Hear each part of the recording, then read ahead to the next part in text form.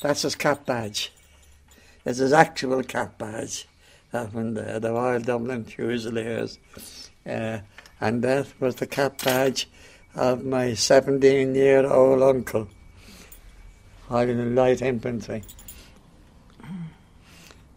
And he died in the Somme? He was never found. He was never found, Mary. They're service medals. 3 service medals.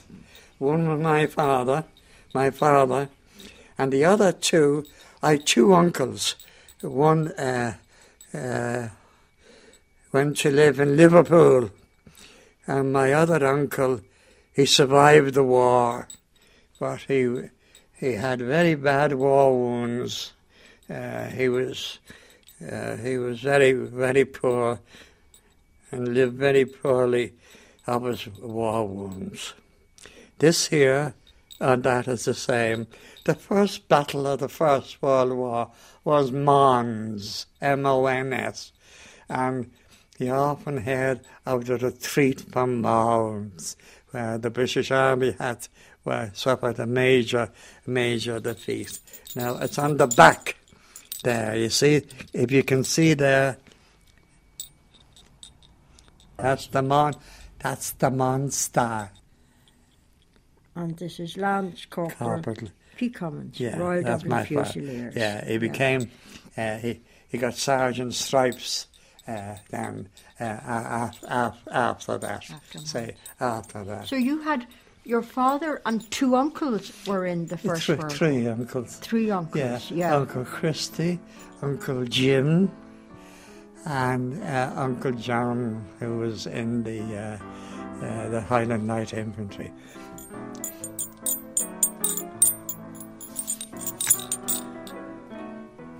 I wear them. The people who earned them wear them there. I wear them from there on that side. I wear them on the right-hand side.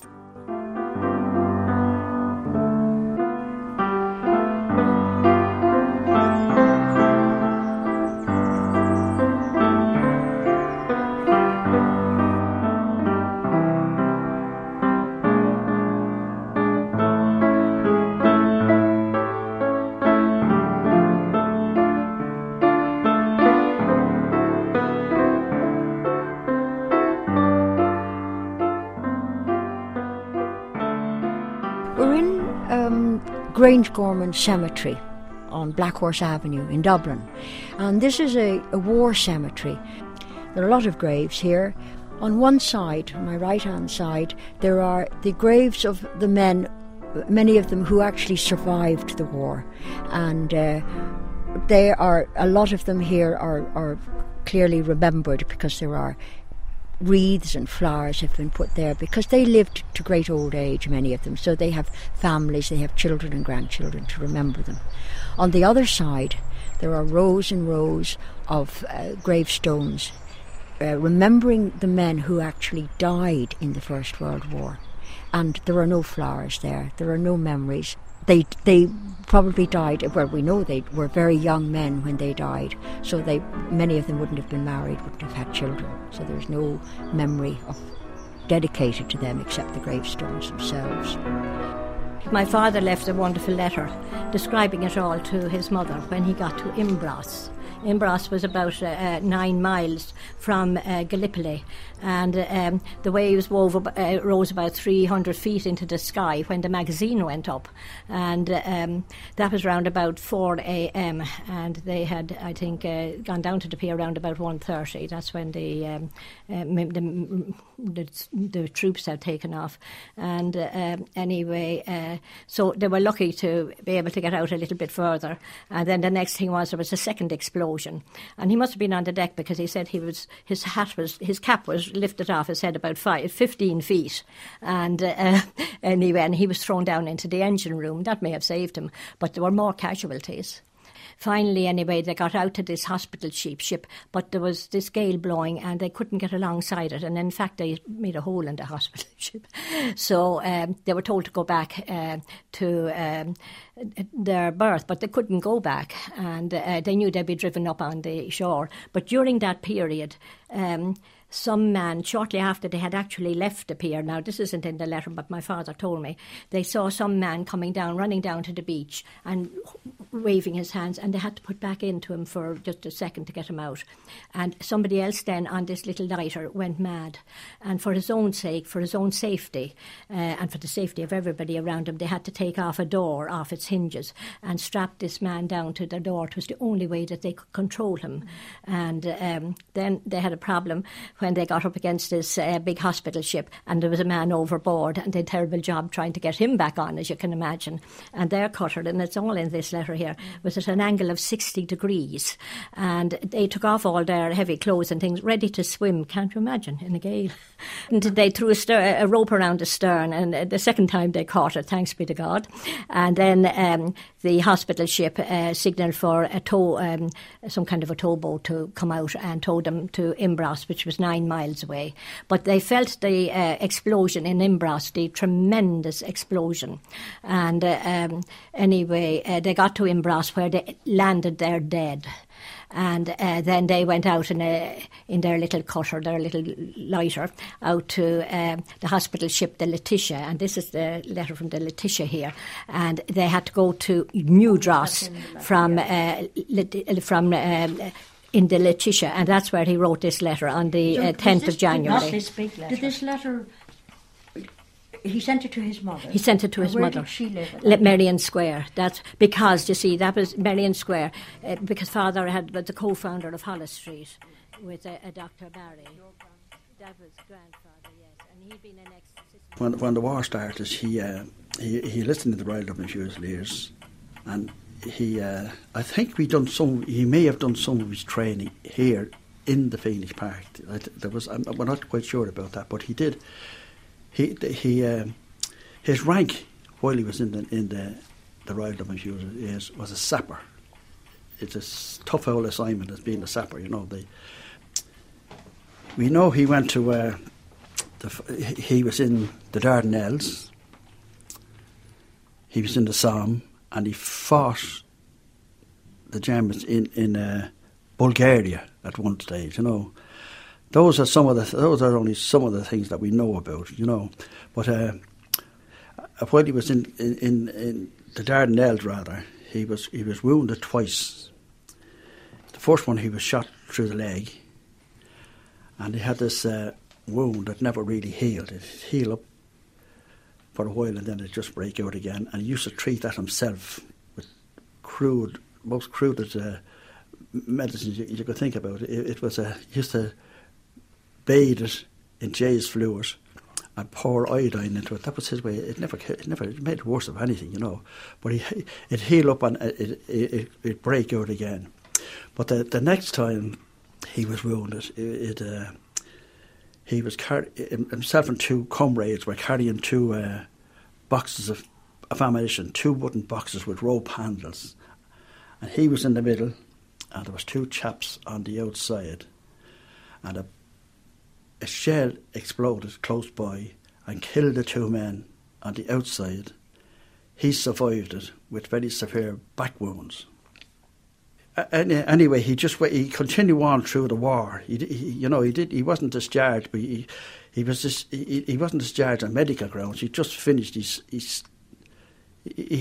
finished his soldiering as in good health and none the worse of his injuries. But as I said, and he didn't come home then. He re-enlisted, instead of coming back here to Dublin, he re-enlisted in the Royal Engineers. He went off to different parts of the world altogether, to Syria and Palestine and India. He was 3 years in India, and he was in Aden as well. There was another incident he was involved in too. He was shipwrecked in the Indian Ocean. We're not sure when that happened. That might have happened while he was in the Navy. Or it could have happened then while he was in India, but not sure, But that's on his military record. And he was 5 days and 5 nights, 5 complete days, marooned on a raft before he was picked up. And that's what happened. That's what happened there. It's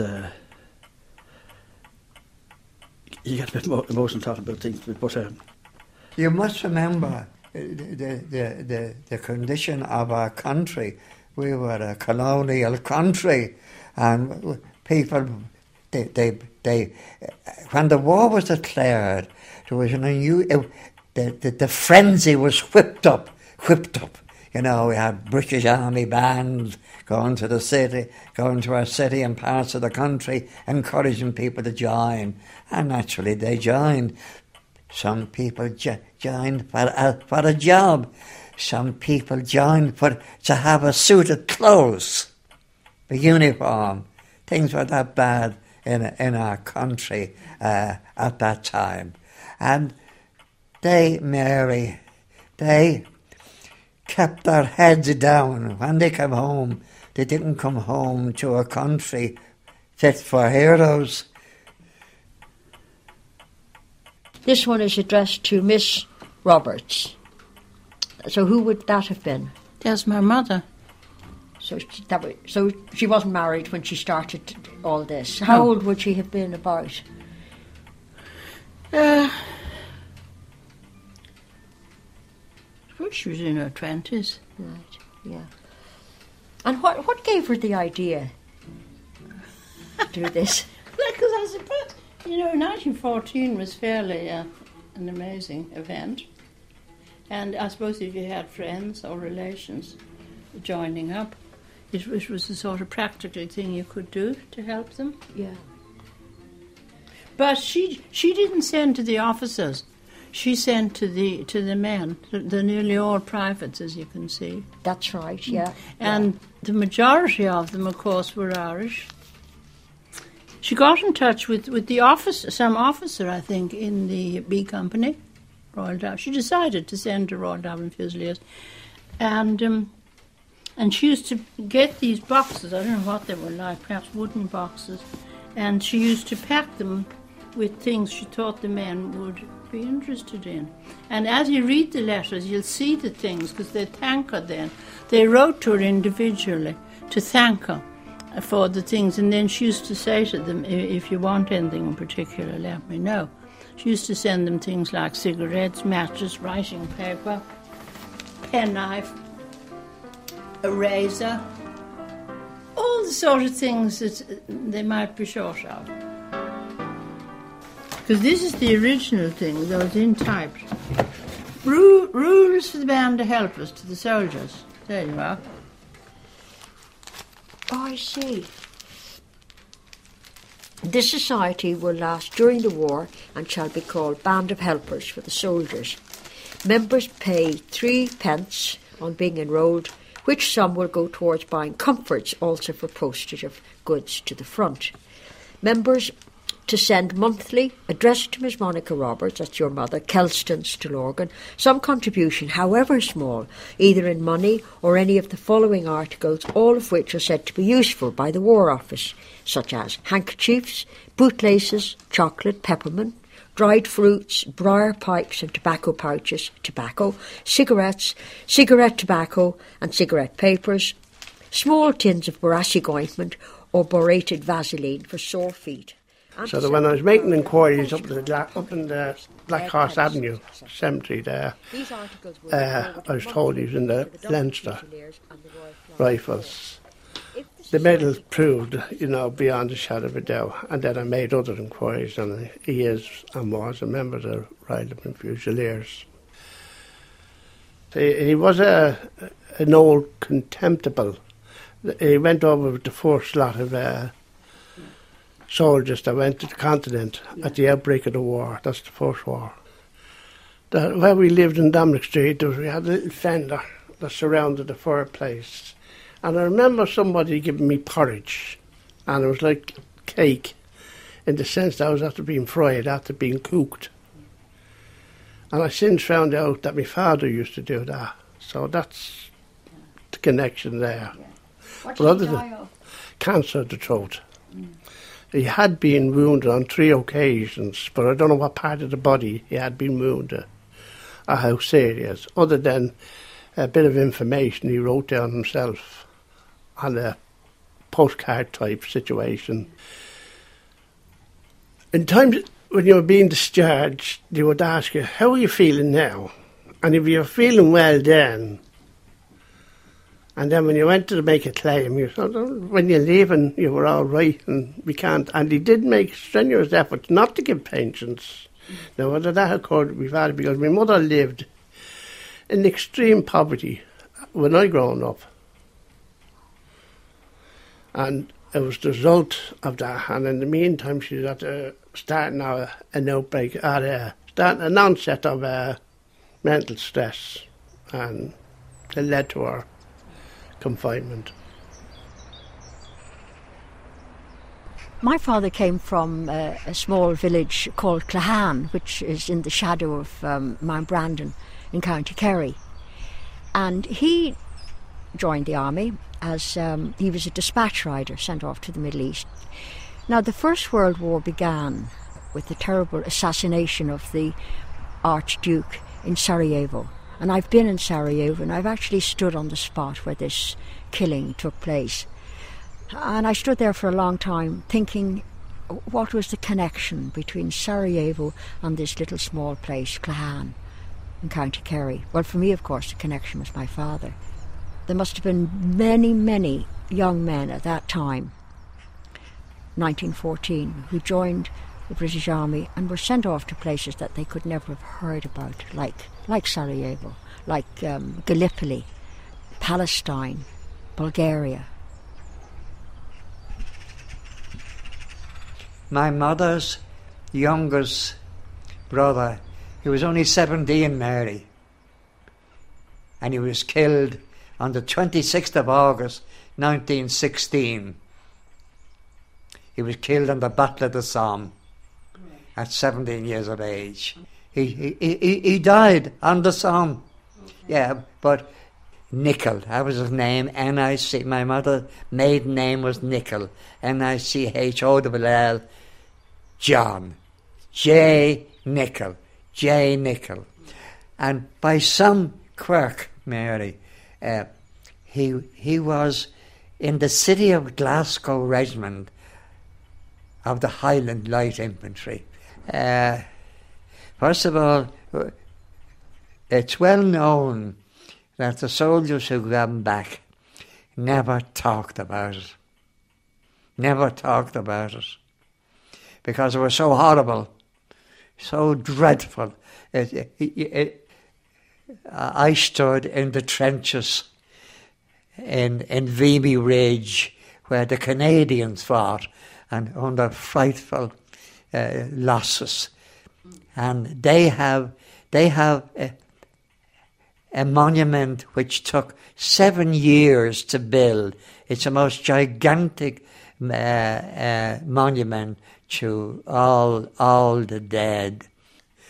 I can only describe it in terms of the frightful injuries that the men died of disease and starvation. You know, I saw one picture, Mary, and it showed a soldier with trench foot.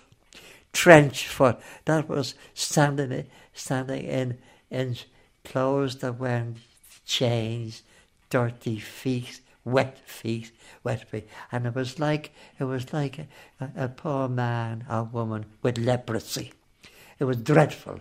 So it was absolutely dreadful, and we were brought all underneath these passageways under the land, where they tried to nurse the injured soldiers. So where the war was planned locally in these trenches in Vimy Ridge. And anyway, so it wasn't until we were much older. But did he? Yes. That I got interested, and it was then that he told me about some of the conditions, absolutely appalling, and the wounds and so on. Was he happy to talk about it? Kind of reluctant. He didn't give me as much as he could have. But then I suppose I was a medical student when I was interested in it, and then I was away in Nigeria, and I could have talked more to him, but the opportunity then didn't really arise. But they didn't talk about their experiences.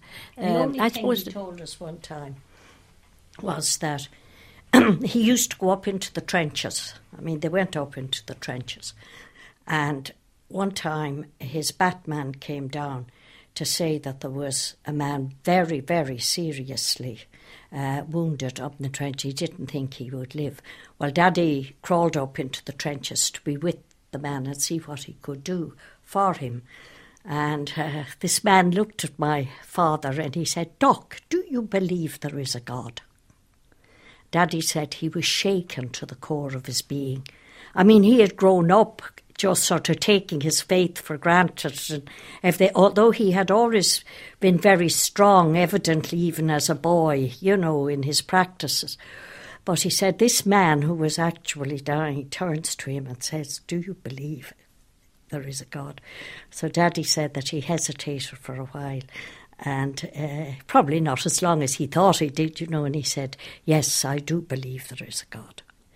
And then the man said to him, "Do you really believe, Doc?" And Daddy said, "Yes, I do."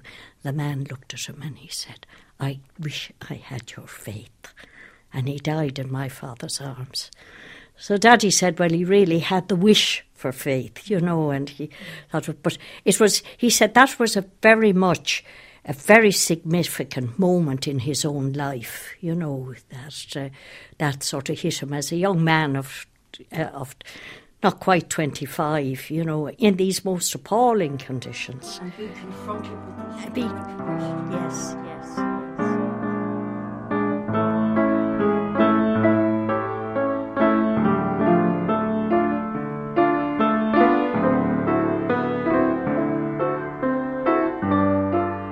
And he arrived home. The family had moved down to Manor Street. And that's where he arrived home to after nearly 20 years. And you can imagine the surprise on my grandmother's. The surprise she got when she arrived at the door and seen my father standing after 20 odd years away. He was, I think he was nearly around the 40 mark. I'm not sure. I think he could have been 40. Yeah. Well, the family he left was a completely different family to the one he came home to, because while he was away in the army, his father died, 2 brothers died, and a sister died. So you can imagine his trouble didn't end when he came home, But that was the first he knew about it when he arrived home at the hall door after all those years. He was a very quiet man, very, very quiet. He was a very, very clever man, highly intelligent, well-read. And but he had a very turbulent life, the whole of his life, because he never really knew what it was to have a night's sleep, because this business that he was, this war that he was through had a terrible effect on, I suppose the same thing with most soldiers, it had an effect on their lives. And he used to constantly waking up at night time, shouting and roaring and very distressed. And he always kept a small baby powder or a naggin of whiskey under his pillow. And when he'd wake up in this state, you'd hear him guzzling down the whiskey, and that sort of used to calm him down a bit. And they were too traumatised. I think that was the reason that and none of them spoke, But other things I remember about him now, he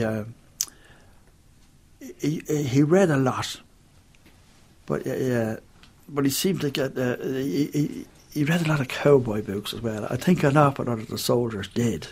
I think it was a sort of a therapy or something like that, or escapism. That was common among British soldiers. And you know, and I think I don't know whether I told you a while ago. One of the things I remember about him was he'd be sitting on a chair at home and he'd be reading a book and he'd just doze off asleep. And when he'd be asleep for a while, you'd see all his face movement. His face was flickering, his eyes would be flickering, and then you could see the sweat pouring down the side of his face. And then he'd just jump up with a scream, and you could see the terrified look on his face. He was terrified, and he'd just sit there for a while until he gathered his wits, and he'd come to then, and he'd get all right again. But that was a constant habit he had. He had to suffer for most of his life, you know. I think I recognise Christy Fox's handwriting here.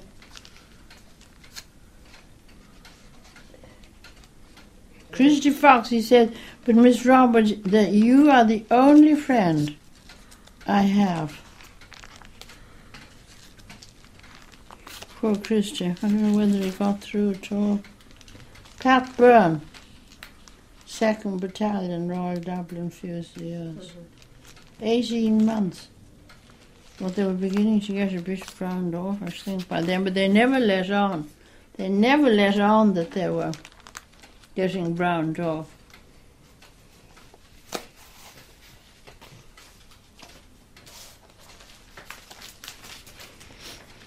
Mm-hmm. This is Mordaunt. There are a lot of letters from Mordaunt. Oh. Best of good luck. Oh, Mordaunt, Mordaunt I know survived because, but there he is obviously showing off. He'd had an injury to his arm. You see, he's sort of holding his arm. I think he was on sick leave at that time.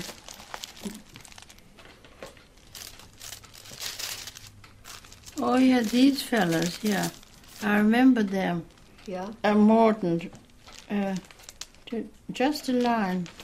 Hoping to find you in good heart, as it leaves myself at present. From sending this photo, I just got it taken.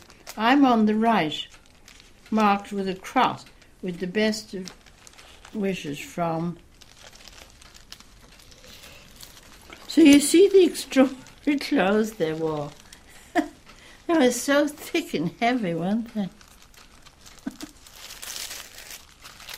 I've just come across this in my kit bag, a snapshot taken some 2 years ago, consisting of my brother, 3 chums and myself, all in khaki now, except the tall one standing, who could not pass the doctor.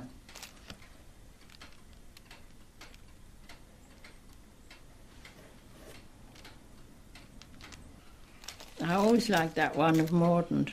Yes. He looks a real cocky sort. He does, doesn't he? I think he's still got his army boots on, hasn't he? And his flat cap, but the rest of him is in his civvies, yes. Summer suit. Well, I think he was... And it's a kind of seaside scene painted behind, isn't it, the screen? Yeah, that's right. I suppose when we children were growing up, she thought we weren't really interested. Well, we weren't, you know. When you get married and have a family, it's a different life to what you had before. But luckily I didn't destroy them all. And a lot of them got eaten by mice. But the ones that didn't, you see them here now. Were they up in an attic or something? The ones that were eaten by mice? They were in the hot press.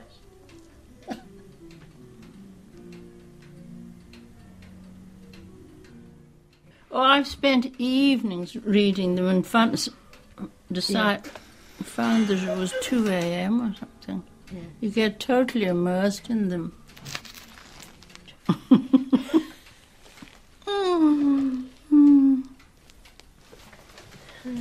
Some of the men wrote back, so the families do have some memories of the war, but many of them didn't. And most of them who came back never talked about their experiences. They never talked about the war at all. But that doesn't mean that it wasn't deep in their hearts. Most of them had a little box tucked away somewhere or other where they kept mementos of the war, photographs perhaps of old comrades, medals that they'd been awarded. And these tin boxes and the photographs that are on the walls of homes all over Ireland, those are the memories that we've got and that they had. Well, he spoke to my brother. He was no longer. He died last year. He you know, he used to. My brother used to question him about it and just sort of drag question the information out of him. Did you ever talk to him? Not a lot. No, he wasn't the best of friends. he was a great man, but we didn't get on. It was mostly my fault, you know. But anyway. So. He brought back his own memories. Yes, he had him in a little metal box on the top of a shelf in a scullery at home, and that was never opened. Very seldom. I can only remember it opened once, but all his memorabilia went in that, and all his photographs and everything. No one was allowed to touch that. We did open it when he died, and some of the stuff he had in these, some old photographs and some of the memorabilia, some of his sisters have it. I have some of it, you know, and that's the way it is, you know. But that's the reason he held on to everything. But we were surprised at all the stuff that was in it, you know. And so he had the photos in the tin box? He had the photos in the tins. He had his discharge papers. He had some old calendars and little bags that he used to be part of his uniform, you know, little leather like purses and things like that for it all part of his uniform, you know. He never got a pension. I don't think he even applied for it. But he had no ill effects from the wounds he received in the explosion that killed his two friends, but he suffered the whole of his life with this leg wound. I think I just told you that. He used to attend every the memorial service in Island Bridge and in St. Patrick's Cathedral. He made no bones about it. He wore his medal and he wore his poppies going to these things, you know. And I was talking to a neighbour one time, a cousin of mine, and I was looking for information, needless to say. And she said she remembered me uncle and my father in their uniforms, and the mother must have been living in North Ann Street. And it seems there was a pub on the corner that used to sell all bits and pieces. And they bring her in to treat her to sweets. Now that's the only... She probably spoke to me more about him than anybody else in the family. Now, as I say, I don't know where he was wounded or anything like that, but... Do you have any idea of his age, like how old he was? He was 38 when he died. Oh, was he? Yeah. My aunt's husband, he was in the Liverpool Rifles, but he was knocked about. He finished up with a plate on his head, injuries, like, you know. He survived the war, but there was another member of the family. In Dominic Street, I imagine every house in it had some members. And in Dominic Street itself, the tenements were so large, tremendously large, and each room in the tenements was a family of 5. That's limiting it downwards. Our house in particular, there was something like 20 families, all in a room each. There was a neighbour of mine, Clan Doyle. He's in one of the British regiments, I don't know which one it was. And he got a job on the railway. And you'd know when if you're going to work. He had a Union Jack stuck on his door. This now when he was on his own, perhaps his family mightn't have even known about it.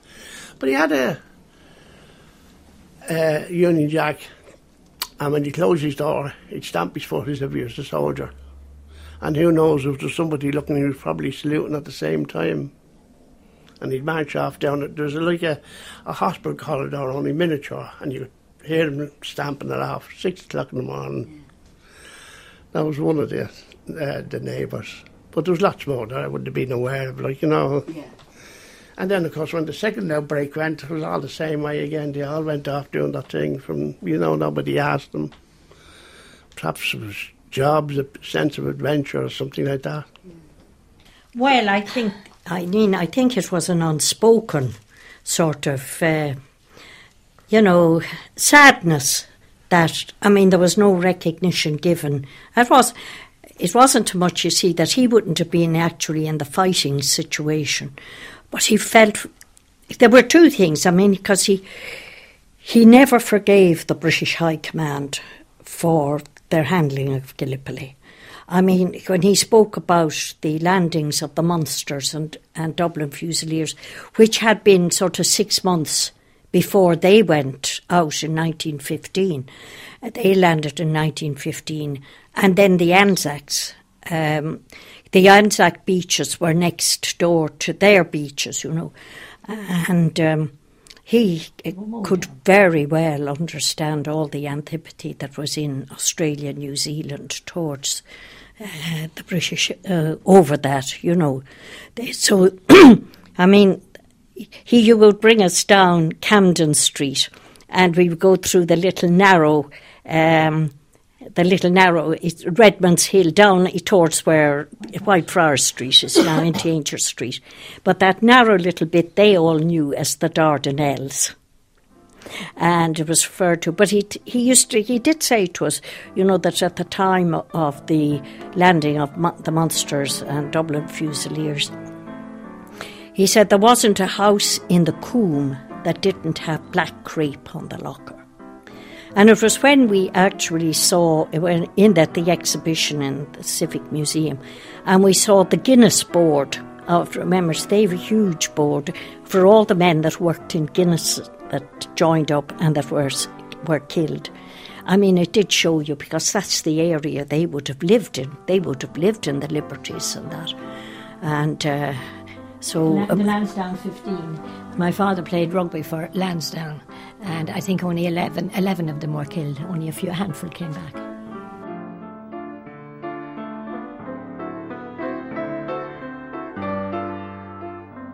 In 1946, when I was at the mob from the Irish Army, one of my friends said, we ought to do up your room for you.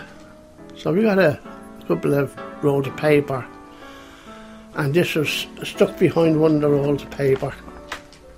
It was covered, we were able to salvage it. But that's the mob date there, and your name was there. That information is exact there. And down here was where he was wounded. That's the word there, wounded.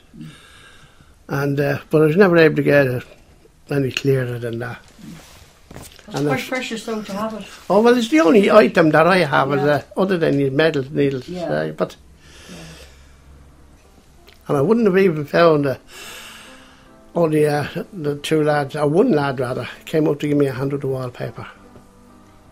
Well, my father was 1928, and at that stage it was 1946. Yeah. And as I say, only for he gave me a hand with it. I would have never thought, I'd never say how to do the wallpaper, and he just said, well, you have to do something with this, so that's really. I was more than surprised, so I kept it all the time. I'd have never known that he ruined or anything, because there's no history. We never, as you know yourself now, we never discussed anything. Yeah. I'd like to know what his feelings were during the fighting in actual, did he want to make a run for it? Did he want to stay where he was? Would he be better off at home? But then, as some of the lectures that we've had when you were talking about the war, especially with the Dublin Fusiliers, and quite a few joined for work, So they would have joined one way or another. And then the Dublin Fusiliers, needless to say, I just say, there in Pearse Street, they had the recruiting centres for soldiering in them years, like, you know. And their headquarters was out in Nice. So it was a way of, other than the higher the number of regiment in the Royal Dublin Fusiliers, they were mostly from colleges and the like of that. Like, you know, generally the real regular soldiers were the career soldiers. They were like, it was really a job of work. It wouldn't matter what side they were on, really. I certainly don't think it was love of the Queen or the King. Well, it would have been the King at that time, but it was a way of living in any case for them. And the poverty in Dublin at that time, like, you know, you just can't imagine it, like, you know. That's just a photograph of my father. That's convalescent after his the back wounds. The wounds he received in his back. He couldn't lie on his back. He had to sleep on his stomach. That's just it. You saw that one. That was the two chaps that was there. Yes, that's the old original photograph. These the ones that were when he was killed, or they were killed carrying the ammunition box. Yes, yeah, those were the two of them. Yeah. There was two best friends. He carried the picture of the two of them. Yes, in the tin box. Yeah.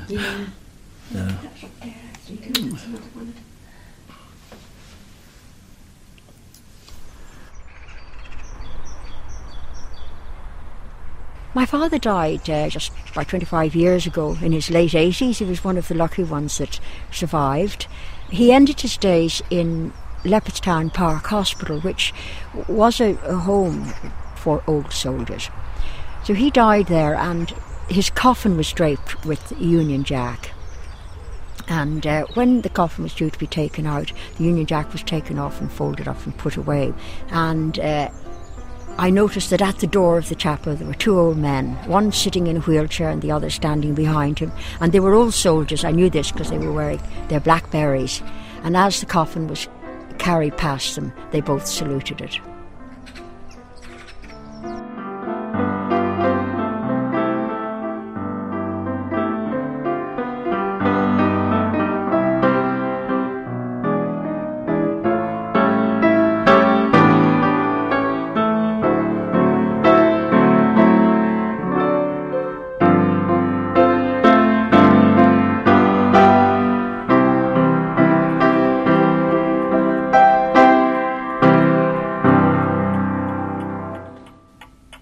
And I hope when the Lord calls me that all this will be shown, that my family will keep it and show it to their friends about their grandfather, you know. And but they put up with it sort of a lot, you know. As I say, they didn't come back to a country for heroes. What is it said? From far foreign fields, from Dunkirk to Belgrade, lie the soldiers and chiefs of the Irish Brigade. That right?